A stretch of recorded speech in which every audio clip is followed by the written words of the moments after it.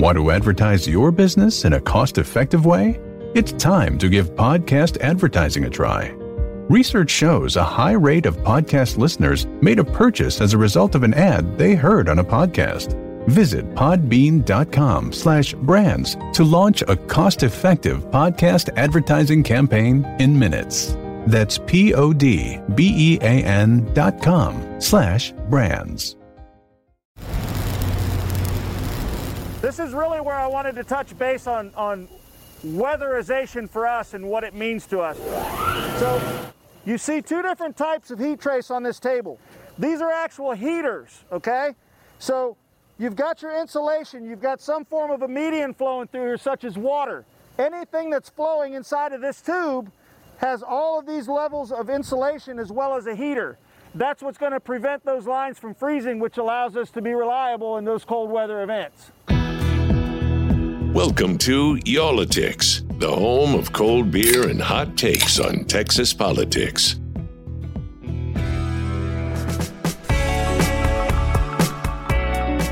Welcome back to Y'all-itics here. Just got back from a little road trip, Wheeler.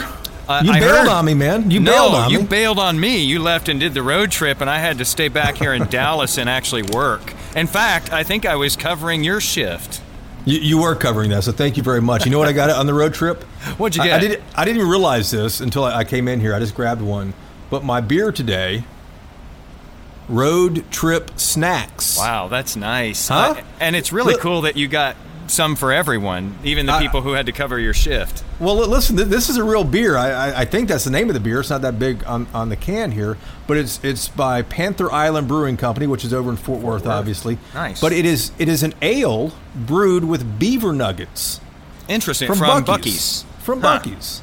I like beaver nuggets, and I like ales, so let's see if I like ale brewed with beaver nuggets. Sometimes it doesn't work out that way, where you like two things and then they're put together in a can of beer and you really don't like them. How is it? It's not bad. It's kind of like a winter beer. Okay, well, the trick is going to be to tell me after like the fourth swig, because anything's cute for like two or three, mouths full, and then you get to that fourth one and you're like, okay, I think I've had enough of this. It's not bad. I mean, for our topic today, we should be having a darker beer. Why is it a dark topic, would you say? Well, no, we're talking about the oil patch. Oil patch. Hey, do you say oil or oil? I say oil, but there are a lot of people in my family that say oil. Yeah, oil. And which I don't get. I don't know. That's I like don't get pronouncing. That's like pronouncing Houston.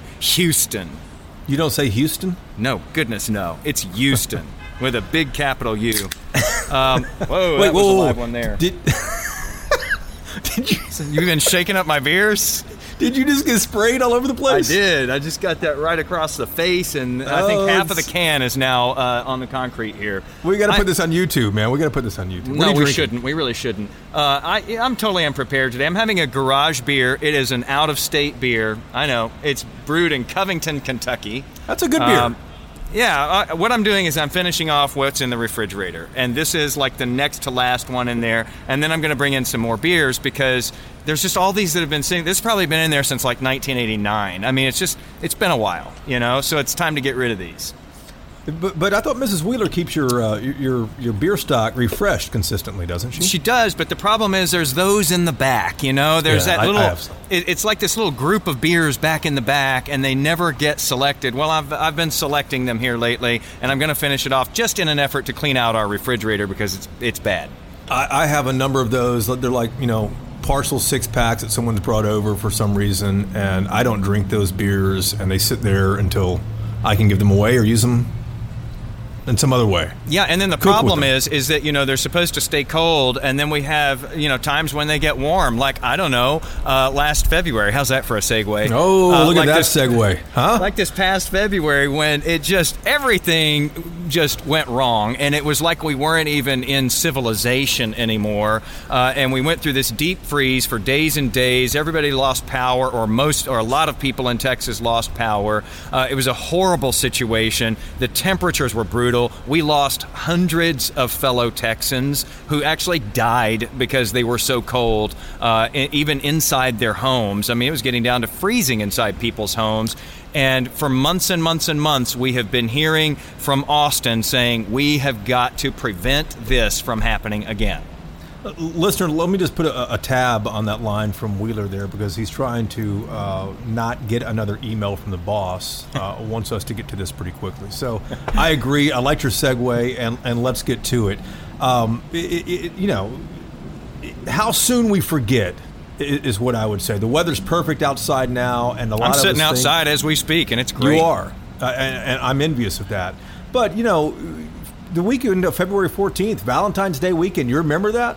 Oh, yeah. We are, 59, 60 days away from the start of winter. It is coming again, and the question is Texas ready for it again? Is the energy infrastructure system, has it been fixed? So, for those of you who don't know where your power comes from, most of the electric generation facilities in this state, more than half of them are fed and are fueled by natural gas. Mm-hmm. So natural gas and electricity is very intertwined here, if you remember any of the news coverage from back in February when all the power went out. So all the power goes out then, the legislature goes to work, they start working on things, lawmakers get distracted on other topics, and this thing just kind of moves off to the side. Mm-hmm. We go out, you heard there in the beginning of the podcast, we go out to Midlothian the other day, Vistra Corporation. It's the largest electric generator in the state of Texas. It has, I think, 19 plants. 14 of them are powered by natural gas. There's Comanche Peak Nuclear Power Plant, which is southwest of Fort Worth, and then a few other coal-powered power plants as well. But Vistra invites us out to take a look at their plant down in Midlothian. It's a natural gas facility down there. They have a whole natural gas yard where all this natural gas comes in, spins turbines, creates electricity, sends electricity to the grid, and it's, charges your phone at night. So we go take a look at it because Vistra says, listen, we don't feel 1,000% confident that everything's going to be fine. We think things will be fine this coming winter, but we don't know 100%. So we're going to weatherize our stuff. We're going to go above and beyond. And if you guys want to come see this, because we don't normally let people come down and take a look at these things, if you want to come look at it, you can come look at it. But Jason, it seems like that was supposed to, I think everybody thought that the whole system was going to winterize, or weatherize rather, getting into the next winter. And I think that most Texans thought, well, after all of this, surely they're going to make sure that everything is completely wrapped up and safe this time around. Surely they would, right? Surely. Well, Shirley? Don't call me Shirley. Don't call me Shirley. That's a good film, too. So, exactly. You would think this would have been done. You would think this would have been required by state lawmakers. It wasn't required by state lawmakers. So you have a number of electric facilities that are preparing. You have a number of natural gas facilities we learned in this podcast that are preparing as well, too. But there's no real mandate requiring natural gas. So this has spooked the electric providers because they're like, hey, we want to produce electricity, but if the same requirements aren't on the natural gas folks, we can't guarantee it's going to be produced. So down there in Midlothian the other day, we interviewed the president of Vistra Corporation, a guy named Jim Burke. He was with TXU for a long time. He's the president and chief financial officer. And the question I asked him, the question we're going to pose to everybody here, Jason, is how concerned should I be about my electricity staying on this winter? And here's what Jim Burke told us from Vistra Corp. I think we should all take every precaution to get ready for this winter. We're concerned. I think our elected officials are concerned, our regulators are concerned. We're putting backup, such as fuel oil, in place for some of our plants. I wish we didn't have to do that because we'd like for there to be plentiful natural gas because that's the preferred fuel. Texas is effectively the Saudi Arabia of natural gas. We should be able to get that gas to fuel our grid. But in the event we can't, we're putting backups in place, such as fuel oil, so that we're able to do even better than we did this last winter because Texans deserve it. So they're putting diesel fuel at a lot of their facilities that have backup generators in case the gas goes offline. It's just phenomenal we're in this situation, Jason. And you can hear him softly there, leveling some criticism and saying it would be nice if this happened all the way along the process here, including at the natural gas wellheads. And it means a lot to them there at Vistra as well, because they can, completely safeguard their plants, but it's not going to matter if they can't get the fuel to be able to turn that fuel into electricity. And this last time around in February, Vistra lost $2 billion in a matter of several days there. So this hits their bottom line in a huge way if the whole system doesn't work like it should. And I think that that's their big concern here, is that upstream, as they call it, upstream where the raw materials are coming in, they're worried that those haven't been hardened enough, that they haven't been weatherized, winterized enough, and that they're not going to be able to rely on that supply of gas coming in. And that was a surprise to some state lawmakers a few weeks back, too. Maybe you read this in some of the headlines, that state lawmakers were asking the Railroad Commission, hey, is everyone ready for the winter? Here we go. It's coming up. You guys ready for it, natural gas folks? And the natural gas folks were saying, no, we can opt out. Some of our folks can opt out of being being designated as a critical infrastructure. What does that mean? Well, this is one place that's critical. The electricity has to come into this natural gas well so we can provide enough gas to power the power plants, and those power plants can keep hospitals running and 911 centers, etc. The problem is, written into all this is the fact that for paying a $150 fee, that natural gas providers can opt out of being declared a critical infrastructure. And there's a state rep named John Rosenthal. He's a Democrat from northwest Houston. Mm-hmm. And he introduced a bill to change all this in the third special session that is ending right now as we speak here. And John's on the line with us here. Representative, I want to ask you the same question that I asked Jim Burke from Vistra a moment ago. The question is, will my electricity stay on this winter? How concerned are you about that? I'll put it this way: we're still vulnerable. So the same cross dependency between natural gas and electric generation that was a critical link that caused the cascading failure. That dependency still exists, and also we have not shored up both sides of it. So the electrical generation side are required to weatherize. The natural gas side has a loophole, and they're not. But I thought the governor said that everything that should be done has been done. So the question is, did the legislature not do everything that it was supposed to do? The short answer to your question is no, we didn't do what we were supposed to do because they didn't listen to the engineer in the House. I offered amendments and advice. And I was perfectly happy to let someone else let a Republican carry the amendments or whatever to make sure that it got done. And they were just unwilling to consider my advice.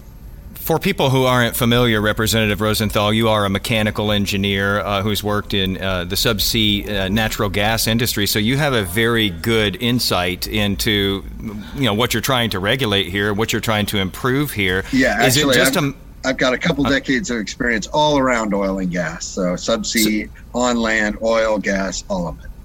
So is this just a matter of your fellow lawmakers not grasping what you grasp here, or is there something else at play that this hasn't been taken care of appropriately? So it's a good question. I can't say what other people have grasped or not. In the instance where I spend the time to explain these things and make a big deal out of it on the House floor and talking behind the scenes with some of these representatives, if they end up not doing it, there's other folks that are influencing them for sure. And so I just think it's the oil and gas industry. Don't want to be beholden to government regulations. I offered to restructure those regulations so that they would get to define their own requirements, and that didn't fly either. So here we are. And you have a bill, and the here we are at the end of the third special legislative session. You have a bill that would close a loophole. Explain to our listeners what this bill is about, why it's important, and tell us where it is in the process. So the bill will not be taken up. It was not. In order to consider legislation in a special session, it has to be part of the governor's mandate. Governor issues a call, explains what he wants us to work on, and that those are the items that are inbounds. And even though that was the case, I still filed a bill hoping to convince some folks to at least look at it. But this bill removes a loophole that the loophole allows natural gas providers, and not just the people that take it out of the ground, move it in pipes and buy it and sell it, all of that. There's a loophole where they get to self-identify as critical infrastructure. And unless they say, oh yeah, I'm part of the energy supply chain, then they're not required to weatherize. So my loophole removes the part where they identify and charges the Railroad Commission with doing that, and requires that some facilities be set up to provide gas in the cold. I think a lot of people are going to find that to be kind of amazing, Representative, because, we had this happen in February where we actually had it so cold here in Texas that these wellheads, these natural gas wellheads, were freezing up. If you can't get natural gas to the power plant that runs on natural gas, then you can't convert it to electricity. Then we're all sitting in the dark, freezing for days and days and days. Going into the session, Governor Abbott and the Lieutenant Governor, Dan Patrick, both said that this was one of the top agenda items. We went through the whole session. We've been through multiple special sessions, and now here we find ourselves where a gas provider is still able to determine whether they are critical infrastructure. Exactly right. And so not only did it happen during the session, a whole bunch of us legislators froze our tails off in our own houses, including me. My power was out for days, and areas in my house got down underneath 40 degrees. And that's just, so a bunch of people came in pain. We tried to advance legislation. I did work with some conscientious legislators, but in the end, the portions, that part of it got carved out. And especially with all the special sessions, all the attention that this has gotten, and even the warnings and the power outages, and we've had a couple of rolling blackouts and warnings from ERCOT and stuff during the summer. We know that we're set up for a failure, and we still have not really ensured that we're going to be able to keep the lights on in Texas. At the end of the day, is the natural gas lobby that powerful in the state where they are keeping lawmakers from regulating them? Is that what's going on here? It's a good question. They don't spend their time lobbying me, so I can't speak to what the pressure others feel. Oil and gas in general is probably the most powerful lobby in the state of Texas. They certainly have almost unlimited resources. They spend quite a bit of money, and they do get their way. I just believe they can make good profits and still be responsible to us. This sort of thing is just a common sense public health sort of greater good issue where the cost of weatherizing these facilities is not exorbitant. They just don't want to do it. Well, and this affects more than just, me, average Joe utility customer. This also affects businesses. Business hates unpredictability and power outages that are sort of self-inflicted because you didn't winterize your system. That is definitely something that you can't count on. You don't know from one winter to another now whether the electricity is going to hold up. It seems like, businesses might have weighed in and been able to twist some arms a little bit more too. Is there anything at this point that you can do if you're a business or a consumer here in Texas to try to move the ball on this, or are we just going to have to hunker down for a winter and hope it doesn't happen again? There is stuff that could be done, and part of it is capitalize on the outrage that some of these, like the Texas state senators, the governor talks about it, lieutenant governor talks about it. If they want to lobby the actual folks in power and say, look, you might think we got it done, but it is not done. And I've spent a lifetime in manufacturing and especially in situations where you're operating 24/7 or you're operating in production pipeline sort of thing. When your flow is interrupted, everything in process is scrap. And sometimes you have to start up a whole plant all over again. So getting business in on this would be a great way to lobby, but also the people. Let the people advocate with their representatives, their state senators. Let them know, hey, y'all, if we freeze our butts off, if we lose power in the next big freeze, you're going to lose your job in elected position. So you say we're still vulnerable, but some things were done. There was mapping that was created to map critical infrastructure. Explain what that means and whether anything's going to actually come out of that.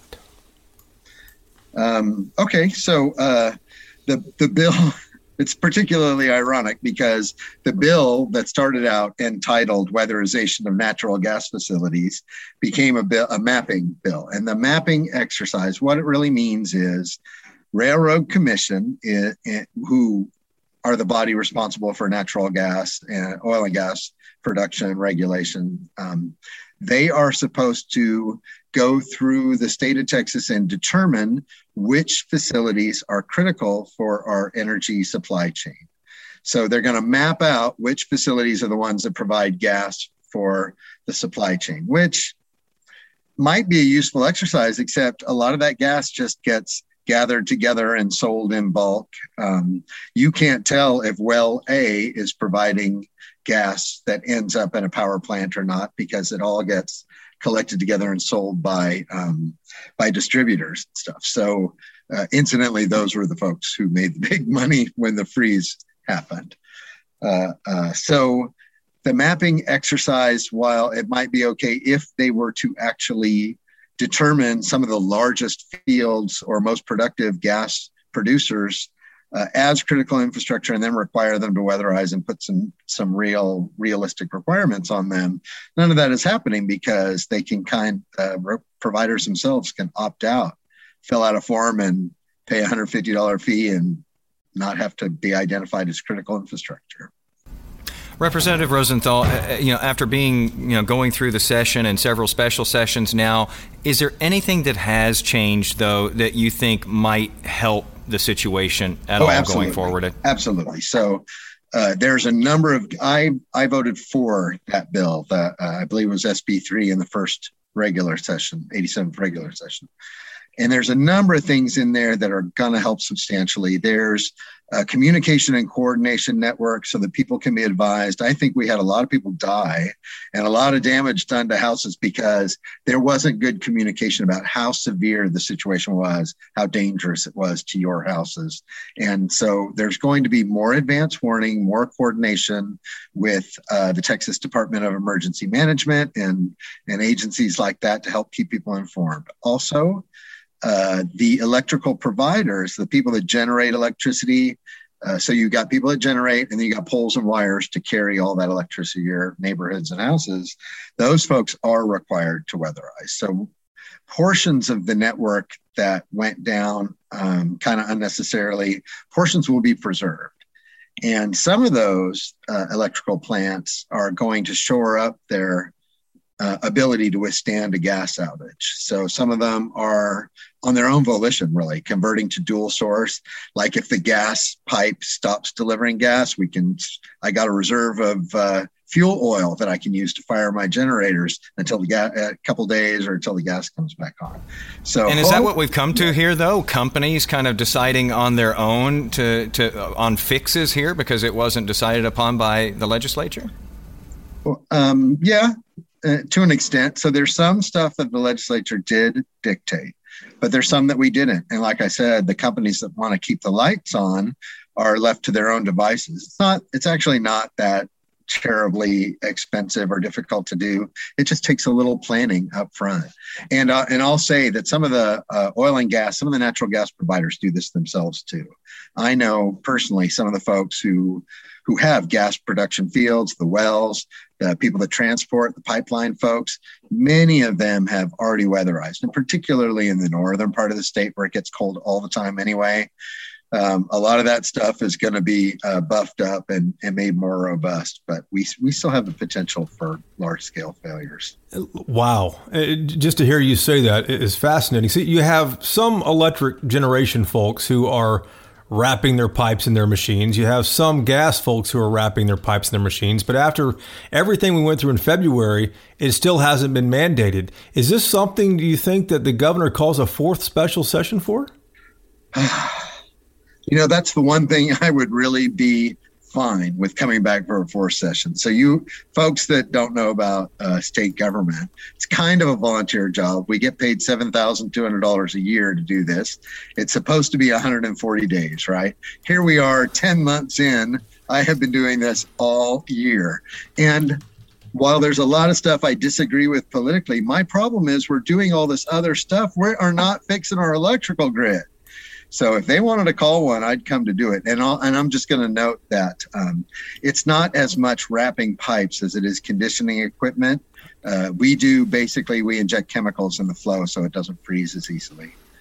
I was using wrapping pipes. Forgive me for that. I was using that just to explain. No, but that's one of the things people say we can't do it because if you want to insulate miles of pipeline, it's going to be billions of dollars, and most of that pipeline is buried. It's well insulated. Yeah, isn't it like this is why we need an engineer on the program though to explain things like that, because I think that the lay person does think it's just about getting out there and wrapping insulation around everything. Yeah, no. We got millions of miles of pipeline in Texas, and trying to dig it out of the ground and insulate it would be a federal scale, multi-billion, even $1 trillion project. Well, but if you just have, if you just inject antifreeze, we literally use the same thing, antifreeze that you have in your engine. We inject that in oil and gas flow to keep it from freezing when it gets cold. Well, that seems so simple then. Why can't we just do it? Good question. That sounds simple. It's my question. Exactly. It's not that expensive to do. Chemicals are not volatile or hard to come by. In the subsea world, we routinely have chemical injection on our lines because the ocean floor is always cold. So why would anybody push back on that, though, if it's just as simple as injecting something? It's cost, isn't it? Isn't it cost?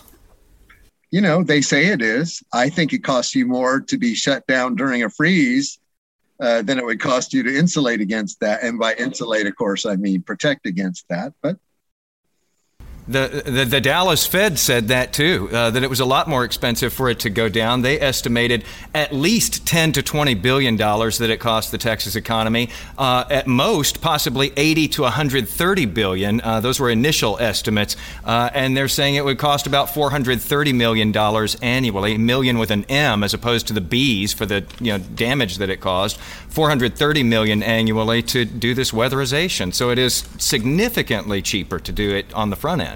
Way cheaper. And it's pretty easy. As long as you plan in advance, you can do it on the backside too. But setting up for chemical injection, we're talking about, I don't know, maybe $10,000 a well, a wellhead, a fitted wellhead with the production tree on it.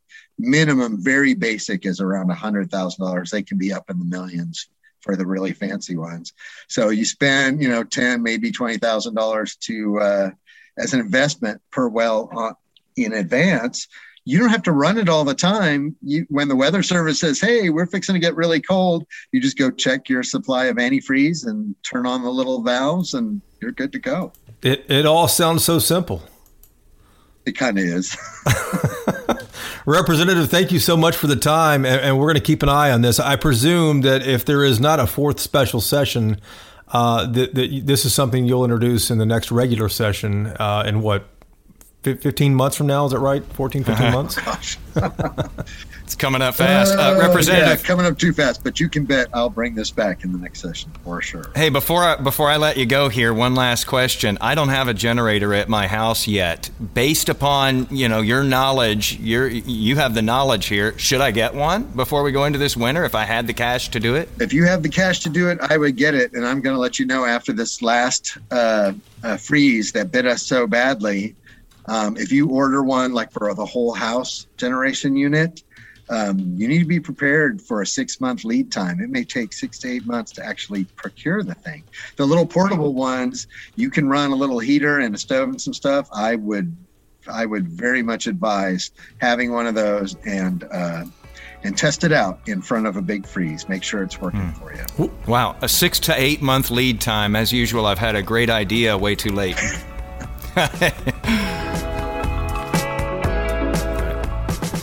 All right, so that is the electric side of things, the electric generation side of things, but there's always at least two sides to the coin.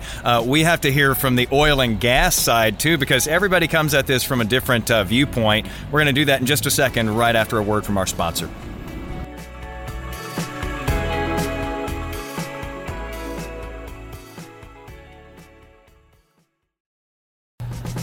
All right, welcome back. And so now it's time to get into the other side of this, Jason. We've talked with the power generators. Some of them say, hey, we're ready to go. We just aren't sure that those gas guys, those natural gas guys, are going to be ready to keep that gas flowing when we go into this winter. And so on the line, we have the president of the Texas Oil and Gas Association, Todd Staples, a name that you may recognize if you've been around Texas for any time at all.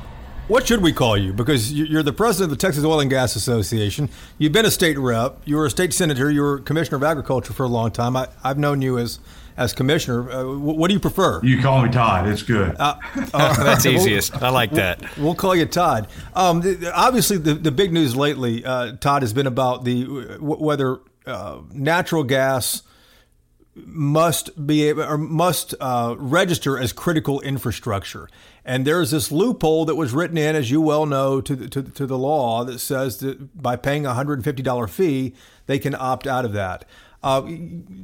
Does that make any sense at all? And how concerned should we be, like Jason said, whether everyone's going to opt out because they might not be ready for this winter? Yeah, that's a great question. Actually, the way the Railroad Commission rules were written, that's an exception in the rules. And it's my understanding the reason that was done is because, keep in mind, this part of the process is three-phased. It is critical load designation, there's mapping, and then there's winterization or weatherization. All three of those are essential and need to work to make this system happen. So the critical load designation is about making certain that the most essential assets are registered with the transmission and distribution utilities, the Encores and CenterPoints of the world, so that during a winter emergency event, and their load shedding must occur. And what that means is there's not enough power to go around. So what's most essential besides hospitals and nursing homes and those types of things?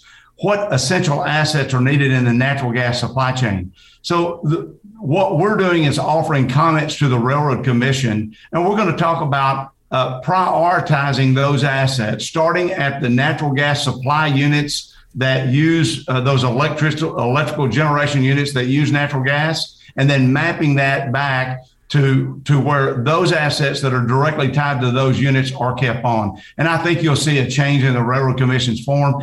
Those that have to manage the amount of electricity on the grid were very worried that we would have too many assets identified. There are over 250,000 oil and gas wells in Texas. You can't keep all of those on, and so you want to keep the most essential during a time of crisis on. You said you expect there might be a change to the Railroad Commission's form on that exception that they could, pay the $150 fee to not be designated. Any idea when that might happen? And secondly, how many have already signed up as critical infrastructure? Yeah, so good questions. The first one, I think the time to get your comments in is November 1st to the Railroad Commission. And then I anticipate within the next couple of weeks after they get all the comments in, they'll issue and promulgate their rules. Your second question was what now, Jason? Yeah, how many have signed up? How many natural gas properties have signed up as critical infrastructure right now? Any idea? Yeah, so there's been over a 2,000% increase since February of 2021. When we looked at the numbers from an ERCOT workshop, there were about 60 natural gas supply chain systems that were signed up. And now there was about 1,300 at the last count. And that was around the August timeframe, maybe September. And how many total are there? Well, there's 250,000 oil and gas wells. There are over 7,400 water disposal wells. There are a multitude of gas compression stations all along the line. There are 35 gas storage facilities in Texas that I mentioned earlier contain over 544 billion cubic feet of working natural gas. So there's too many to go on to be able to manage during an emergency and to make certain that it all works right. And so what we're doing, and we've been working with internally, our companies they've been mapping this out internally. They've been working with stakeholders and counterparts and having communications with vendors to make certain that we're going to be able to prioritize or provide tiers is what we hope to do to the Railroad Commission and to the Public Utility Commission so that the TDUs can know which ones to keep on in the event that you can't keep everyone on.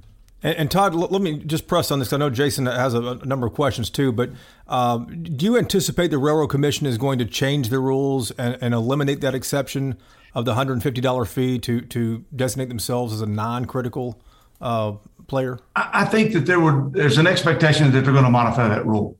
I think it's very important, though, that we don't overlook this factor is that the reason that there's a lot of concern about this is not really because people in the business are worried about too many opting out. They're worried about too many opting in, and then the TDUs cannot manage that load. And I think this is a very important point that has been lost in the conversation about this element, because the reason you have this registration is because somebody is going to lose their power, and they're trying to determine who is it that's going to lose their power in this industry. We know for a fact that in February of this year, during Winter Storm Uri, too many lost their power. They couldn't, and an oil and gas well cannot operate in a rolling blackout. The switch needs to be on or it needs to be off because it's a highly complex system and it just doesn't work on a rolling situation. So just for people who might get lost in this, what you're talking about here is we're trying to figure out how many of these, let's say, gas wells have registered as critical infrastructure. And in doing so, they make sure that they continue to get power to run that wellhead when things get really cold. And you're saying that there's so many of them that we sort of have to be selective as to who says that, hey, yes, I'm critical infrastructure. You've got it exactly right. And here's what is also lost. So we talk about gas wells a lot, and there are a lot of gas wells in Texas, but there's also a lot of gas that's produced, and it's called associated gas or casing head gas that comes with oil production. So in other words, at an oil well, you've got three basic streams of product that's coming up: oil, you have water, and then you have natural gas. And so in order to move that natural gas, the water and the oil has to have a place to go to as well, because if you can't move those products, you have to shut that well in, because those products have to have a place to go, just like that natural gas does. And so it's not as simple as let's keep these little wells on. There's just so many of them. And that's why we think the real solution is to look at the storage of natural gas in Texas. Todd, I've been seeing a lot of headlines about the global supply of natural gas is just going to be pinched for the next 8, 10, 12 months or so. We're producing more, is what I'm reading, natural gas, but we're also exporting more. That just leaves less that we can stockpile over on the side in case we need it in emergencies. Is that what's going on? Is that the situation? Because it sounds to me like if we have 504 billion cubic feet sitting over here, couldn't we just tap into that if the lights go out? And I think that's a big part of the solution is tapping into that storage, but you have to pre-purchase that supply and you have to pre-purchase the distribution or transport of that. And so those are critical pieces, and you have to make certain that the infrastructure is in place to move it from point A to point B. Texas Monthly just did a piece not long ago, though, about how, we could use more gas in the market right now just because we're seeing the price spike the way it is. And some are saying it could double by the time it's said and done. And yet we're not seeing drillers running out to the Permian Basin there to try to tap into more at this point, that their stocks are surging. They're making money, but they, feel like maybe they've been burned in the past, when they've drilled too much and so forth. Are we likely to see them back out there going for it again? The rig count has been increasing week over week, along with the increased demand, and the price point as it's moving is moving people back in there. But with the concerns about the ESG, environmental, social, and governance concerns that are being talked about, there's a real discouragement to expand our energy infrastructure, and it's working to a detriment in this country. And so I think the reason you haven't seen the big increase in production is because the investment community has not been telling companies to go back out and invest and make some of these long-term investments that are needed. There's such an important infrastructure component to everything we do of producing oil and gas wells, whether it's in the Permian Basin, which is one of the best in the world, Eagle Ford in South Texas, the Haynesville in East Texas. There has been such a discouragement from the investment community and from policymakers in Washington, D.C., that it really has chilled the ability to go out and to make the kinds of investments that you would normally see in response to the increased demand. So policy matters, and it's important for Texans. It's important for our country to get right. So why are we still hearing from electric generators and from lawmakers and from advocacy groups that the gas industry hasn't done enough as we head into another winter here, that not enough legislation was passed to require enough to be done? You know, legislation was passed that would require the assets that are tied to these end users and mapped and designated as critical to weatherize. And we actually support that. I think there's a lot of blame still going around. I think blaming doesn't help any electrical consumer. Every industry needs to do its part.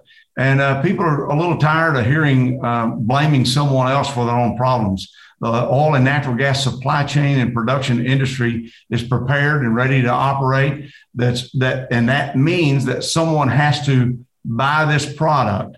If you wait to go to the football game and watch the Cowboys, you're going to pay a high price for a ticket, or guess what? You may not be able to get a ticket at all because everyone wants to go.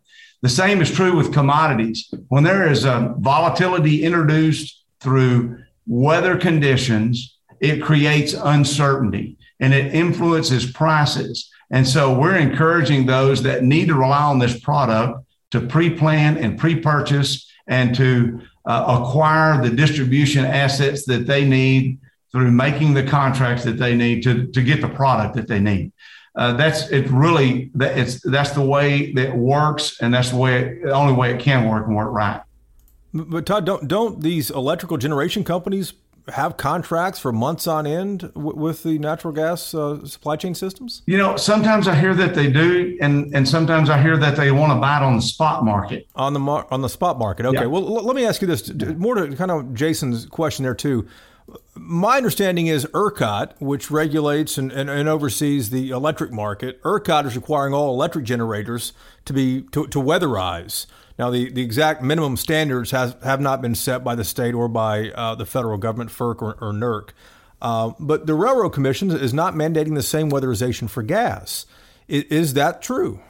So there are no place in the country mandates weatherization for natural gas production.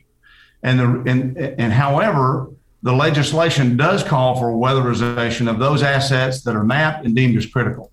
Those are the assets that are delivering the product to those natural gas users. Natural gas operators have every incentive to make certain that their system is flowing, because if they cannot sell product, they're not making any money. And so as a matter of practice, oil and gas operators in the field deploy winterization techniques, and I'd love to come show you those to you. I'd love you to come out. We'll go look at some, and we'll have some that are available on our website for you to look at as well. I'd love to go see those sometime too, but you said no place in the country requires weatherization for gas. I didn't realize that. So in the Northeast, nowhere else requires any weatherization. These are the places that weatherize are the ones that are critical infrastructure there. Yeah. So not even in Canada can we find where any regulatory authority mandates winterization. And it's because producers are doing everything that they possibly can to move their product to market. They're putting windbreaks over compressors. They're doing these things. And very importantly, it is dangerous. And I'm glad you brought this up, because it would have been missed a big issue if we hadn't discussed this. It's really dangerous for natural gas electric generators to say, just weatherize everything. Because from an oil and gas well to that end user, there may be 10 to 15 different components along that supply chain that have to work to get that product to the end user. And so all 250,000 gas wells could, be inside of a building and still that product not get there, because there are things outside their control of other people along the supply chain. And in a winter emergency, some of those things are going to go down. And that's why the focus on gas storage is so important. And if you look in other markets that are regulated, a lot of people have storage on site. Entergy in Southeast Texas did that, and they've got a great story to tell. They had 3 days of natural gas storage on site, and they continued to produce during that time frame. And so natural gas electric power generators may want to look at storage on site, a redundant ability to move that product. And our industry is ready to work with them hand in hand to make certain that things are in place that our citizens don't suffer through what they went through, and all of us did during this last February. Todd, last thing I have for you is I've heard from multiple people who say you might want to get a generator this winter just in case things go south. Do you have a generator at your house? I do not have a generator at my home. If you want a generator, I'd say go get one. We don't have 150-year, 200-year severity storms like we did this year. Our report that's available at texoga.org, we have an Inverus report that looked at it and said, like, ERCOT planned for the 2011 storm and not for as bad as this storm could have been. Most people think the 2011 bad storm was bad, but we could have survived through that. Hopefully we won't have that bad of a system. But, our goal is to have a reliable electricity system. Reliable, affordable energy is important to everyone, whether you're a natural gas electric generator, you're an operator of an oil and gas well in the field, or you're mom and dad at home providing for your family. That's what our goal is, and that's what we're committed to. And our industry is going through every one of their systems, being prepared for this winter. And I'm very proud of the responsiveness, because it hasn't always been conveyed in all the coverage, but they're working literally night and day to be prepared for this winter season. And everybody's eyes are going to be on you guys. Are you even a little bit nervous? Yeah, no, not really, no, because I see firsthand what these men and women in these companies are doing. I don't have access to what's happening on the electrical production side of things. But look, we all suffered greatly. Our families suffered. Each of us did have our own stories to tell about what happened this winter season. And so we're all working as hard as can be. And I'll tell you, many of the men and women in oil and natural gas were out in the field keeping the systems on that benefit us all while their families were home without power and without water. And so it's in everyone's best interest to make this system work and work correctly. And I'm confident that there's no system that's completely fail-proof. But I am very confident that we are significantly advanced today as compared to this February. Todd, we could talk to you a long time, man. Next time, I hope we're in the oil patch, man. We might take you up on that invite and have you take us out to the Permian Basin. I'd love to do that. That'd be good. It's time for a field trip. And you know what? I'm up for another field trip. Wheeler, if you can stay here, hold things down, man, I'll take off, and I'll bring you back some beer this next time. I was going to say, I'm up for my first field trip. I got excited about the idea of being able to actually go somewhere, but apparently I'm tethered to work these days, doing the work of two. You know, when I first moved here, I didn't believe that tumbleweed was real until I went out to the... It is. I went out to the oil patch for a story out in Midland, Odessa, and I was driving between the two, right there by the airport, and this giant thing comes flying across Interstate 20, and then like another 25 come flying across, and they were all like up by the side of the freeways, kind of where they were as far as they could go, as far as the wind was blowing them at the time. But it was fascinating. Oh, yeah. That was my first introduction to the oil patch. Roadrunners are real, too. They're a real thing, and usually they make it across the road just fine. Tumbleweeds, though, you think that they do as well, and they just all end up in those piles. I will tell you, I was in a terrible windstorm in El Paso many years ago, and I hit an enormous, I tried to avoid it, an enormous tumbleweed. It was a mega tumbleweed, and I dragged that thing probably for about 100 feet before it finally let go of my car. It was a nasty experience. So look out for the tumbleweeds. You hit a 40-pound tumbleweed out there? It was big. It was more than I thought it was. It was more substantial than I thought it was going to be. I thought, it's a collection of, some sticks or whatever. It was substantial. That is a Texas It's a wonder quote I stayed on the road. You know what? When you write your book, that should be the title of it. The tumbleweed I hit in El Paso.